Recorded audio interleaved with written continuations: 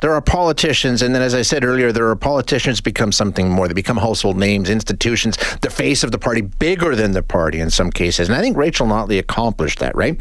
The Alberta NDP have been Rachel Notley's party for a long time. Last 2-3 elections at least.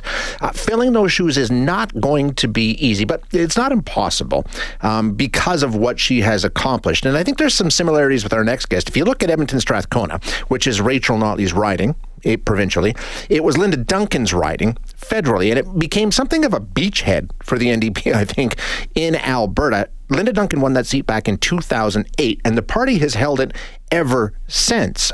When Linda held it, that was the only seat that the NDP held in the province of Alberta. So pioneers, trailblazers can capture territory and then hand it over to those who come after them, and sometimes it works out. Linda Duncan joins us now. Linda, thanks so much for joining us. Appreciate your time. Linda, are you there? Okay, I'll throw you back on hold and see it. I don't know. Sarah will sort that out for us. But yeah, it's kind of interesting that Edmonton Strathcona has really become sort of a ground zero for the NDP in the province of Alberta. And you take a look at Raj Panu, who was the leader before provincially, held that seat. Rachel Notley took it over from him. And of course, we all know what she did. Interestingly enough, like we heard from Steve, who we hear from most days, talking about the fact that, you know, some of the people who won back when the NDP came to power almost did it on a lark. And he's right. There's I still don't know if the story is 100% true or not. But there was a story of one lady who actually won, wasn't even in Alberta. I think she was in Vegas. She didn't think she was going to be winning this seat. So it was a surprise to a lot of people because we had 40-some years of conservative dominance in this province. And an NDP is going to win? Unheard of. A lot of people just couldn't fathom it because it's rare. But like I say, people accomplish it, including Linda Duncan. Do we have Linda? Sorry, Linda? Yes, I'm here. Oh, okay, there you go. Hey, how you doing? I'm just great. Just back from Mill Creek chasing coyotes. Our usual morning escapade. Yeah, they're all over in there, aren't they? Oh, it's crazy. Yeah, there's a bunch. Listen, first of all, just I'm sure you've had a lot of interaction with Rachel Notley as, you know, in the riding. And just how do you sum up her career and her impact on politics in this province? Phenomenal. Just phenomenal. But then, of course, you have to remember back in the 70s and 80s, I worked with her dad. In fact, I've got files that I proudly still have where we dealt with environmental issues together when I ran the Environmental Law Center. So a long association with the Notleys. Yeah, and that's the thing you have to remember. And when you take a look at, and I'm going to draw a comparison here. Tell me if I'm out to lunch. I think for a woman to run as a member of the NDP in the province of Alberta, when you and Rachel both did, without the benefit of what you and Rachel accomplished and sort of the trail that you two blazed, I think, could be viewed as, well, in some ways insane, frankly. With all due respect, it's kind of like, what are you thinking? You legitimately got a shot at this? But then to not only do it, but to succeed is amazing. It is remarkable. Am I off base, or is there a similarity between your career and hers? Well, it is true. Probably less so for her because, of course, there was provincial NDP, even if it was small in number. For me, yeah, it was seen as a bit of a miracle, first time in 25 years. And, of course, I was the first to hold the seat 3 times over. But you know what? Rachel has paved the way just like I did, and now we've got the phenomenal Heather McPherson federally, and I think she got the highest vote in Alberta. So we are well placed, and I think the greatest strength of Rachel, separate and apart from her integrity that everybody talks about, is the energy she put into building a strong caucus. And you know, when the ledge first opened up, you know, I'm a retired politician. I can't resist going back and looking at them in the House. And I was stunned. In fact, I kept phoning friends and saying, you have to watch the Alberta Ledge. You will not believe these new members in their inaugural speeches. So I'll tell you, she has created a real beachhead. I mean, the caucus that she's got in there, the longest opposition in history, I don't think we have to worry about, you know, Rachel, you know, let's give her a break. She held that for a long time. And to her credit, stepping down of losing the election. I don't even like to think she lost the election. Look at the victory that she got.